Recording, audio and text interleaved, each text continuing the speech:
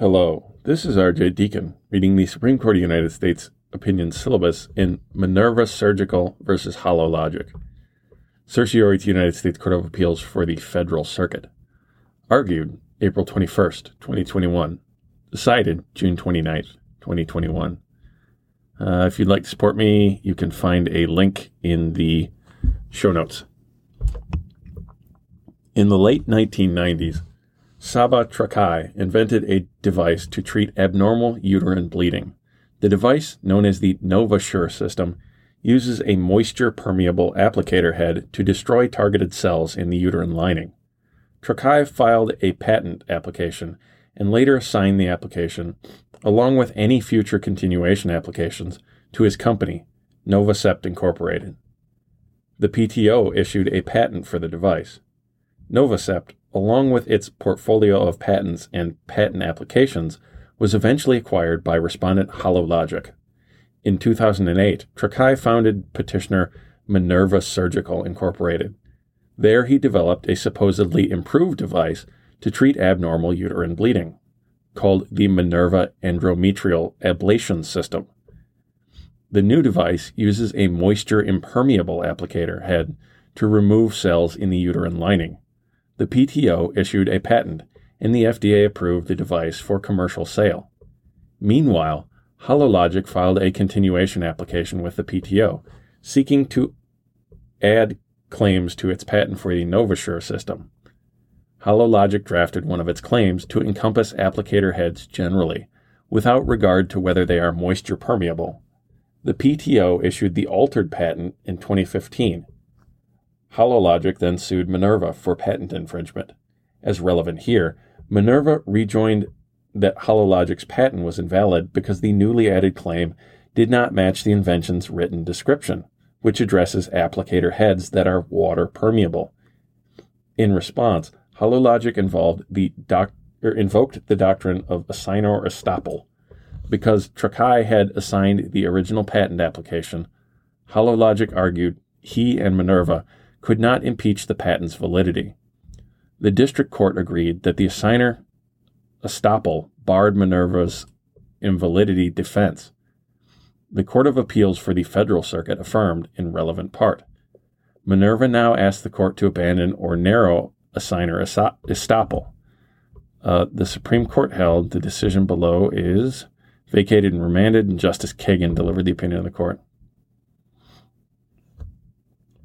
Assigner estoppel is well grounded in centuries-old fairness principles, and the Federal Circuit was right to uphold it.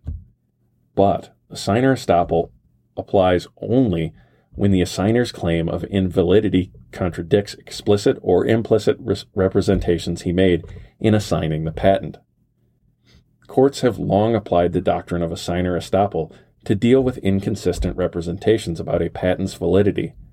The doctrine got its start in late 18th century England and crossed the Atlantic about 100 years later. This court first considered and approved the doctrine in Westinghouse Electric and Manufacturing versus Formica Insulation.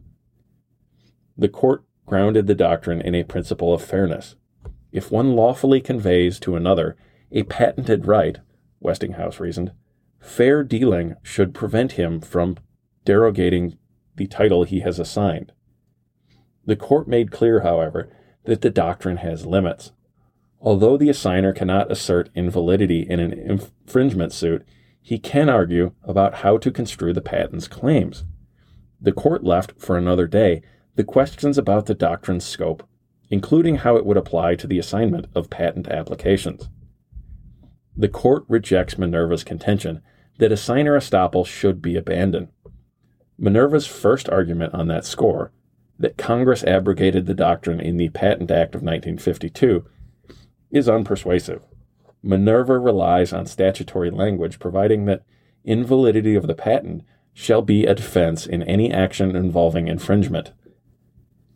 That's 35 U.S.C. Section 1282B, and it was cleaned up a little bit, even though they didn't say that. According to Minerva, that language instructs that invalidity must be available as a defense in every action, thus leaving no room for assigner estoppel. Brief for petitioner. page 17 to 18.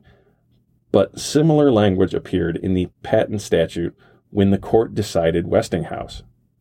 Anyway, Minerva's view is untenable because it would foreclose applying in patent cases a whole host of common law preclusion doctrines, a broad result that would conflict with this court's precedents. See, for example, SCA Hygiene Products, some random German-looking word, first quality baby products. And it would subvert congressional design. For Congress, in 1952, legislated against the background of common law adjudicatory principles, including assigner estoppel. There's a quote from Astoria Federal Savings and Loan Association versus Salimno.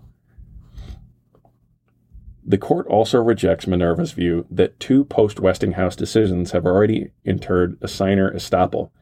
In Scott Paper versus Marcellus Manufacturing, the court did nothing more than decline to apply assigner estoppel in a novel and extreme circumstance. The court did not question, indeed it restated the basic principle of fairness on which the doctrine rests. That's at page 251. In Lear versus Atkins, the court considered and toppled a different patent estoppel doctrine, license estoppel, but did not purport to decide the fate of assigner estoppel. To the contrary, the court stated that the patent holder's equities in the assignment context were far more compelling than those presented in the typical licensing arrangement. Together, Scott Paper and Lear maintained assigner estoppel, but suggested that the doctrine needed to stay attached to its equitable moorings. Finally, the court rejects Minerva's claim that contemporary patent policy, specifically the need to weed out bad patents, supports overthrowing assigner estoppel. Assigner estoppel reflects a demand for consistency in dealing with others. When a person sells his patent rights, he makes an, at least implicit, representation to the buyer that the patent at issue is valid. In later raising an invalidity defense,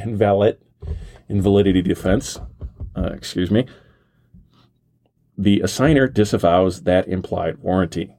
By saying one thing and then saying another, the assigner wants the profit doubly by gaining both the price of assigning the patent and the continued right to use the invention it covers. That course of conduct by the assigner is unfair dealing, and the need to prevent such unfairness outweighs any loss to the public from leaving an invalidity defense to someone other than the assigner. Assigner estoppel comes with limits. It applies only when its underlying principle of fair dealing comes into play. That principle demands consistency in representations about a patent's validity. When an assigner warrants that a patent claim is valid, his later denial of validity breaches norms of equitable dealing. But when the assigner has made neither explicit nor implicit representations in conflict with an invalidity defense, then there is no unfairness in its assertion, and so there is no ground for applying assigner estoppel. One example of non-contradiction is when an assignment occurs before an inventor can possibly make a warranty of validity as to specific patent claims. That situation arises in certain employment arrangements, when an employee assigns to his employer patent rights in any future inventions he may develop during his employment. A second example is when a later legal development renders irrelevant the warranty given at the time of assignment. Third, and most relevant here, a post-assignment change in patent claims can remove the rationale for applying assigner estoppel. The last situation arises most often when an inventor assigns a patent application rather than an issued patent. There, the assignee may return to the PTO to enlarge the patent's claims. Assuming that the new claims are materially broader than the old ones, the assigner did not warrant to the new claims validity, and if he made no such representation, then he can challenge the new claims in litigation because there is no inconsistency in his positions. There is no estoppel. The Federal Circuit failed to recognize these boundaries. Minerva argued that estoppel should not apply because it was challenging a claim that was materially broader than the ones Trakai had assigned. The Federal Circuit declined to consider the alleged disparity, deeming irrelevant the question whether HoloLogic had expanded the assigned claims. But if HoloLogic's new claim is materially broader than the ones Trakai assigned, then Trakai could not have warranted its validity in making the assignment. And without such a prior inconsistent representation, there is no basis for estoppel. The judgment of the Federal Circuit is therefore vacated, and the case is remanded for the Court of Appeals to address whether HoloLogic's new claim is materially broader than the ones Trakai assigned. The decision below is vacated and remanded.